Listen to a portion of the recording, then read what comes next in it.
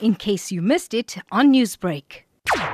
It's so important for all of us to take part in recycling because when we take raw materials out of the earth, it has an environmental cost. So if we are going to recycle, we don't have that environmental cost of taking the raw materials from the earth again.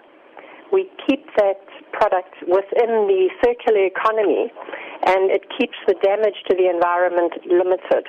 Now, Michelene, one of the reasons why there is such emphasis placed on National Recycling Day is that people should recycle. Why is it important that society makes this change when using plastics? It's so important for us when we're using plastic to understand that plastic has multiple lives.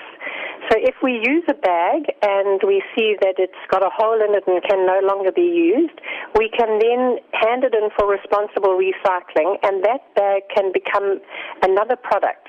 And by becoming that other product through the recycling process, we haven't had to take the natural resources out of the earth again.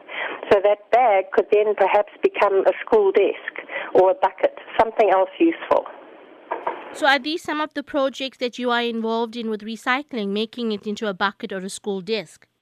So we currently use recycled plastic that we put into our carrier bags. Our carrier bags will last for approximately 200 times in daily use. So that's 199 times that you're not taking a new bag and that you're using it again. So is it possible for plastic to contribute towards a more sustainable and resource-efficient future? You're very right. It very much does because plastic has a very bad name for certain reasons, but unfortunately it's not the plastic that deserves the bad name. It's the way we as humans handle it when it has its end of life. If plastic ends up in the waste stream and in landfill, it's clearly not good for the environment. But if it is handed in for responsible recycling, we are saving the environment the cost of harvesting those materials from the earth again. So with today being National Recycling Day, what programs or projects are you particularly involved in today? Today we're involved in education. We have a creche at our factory premises and we are working with our children today on the importance of recycling.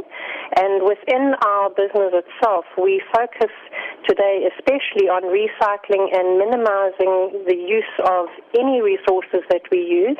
And we are working closely with the reduce, reuse and recycle. Newsbreak, Lotus FM, powered by SABC News.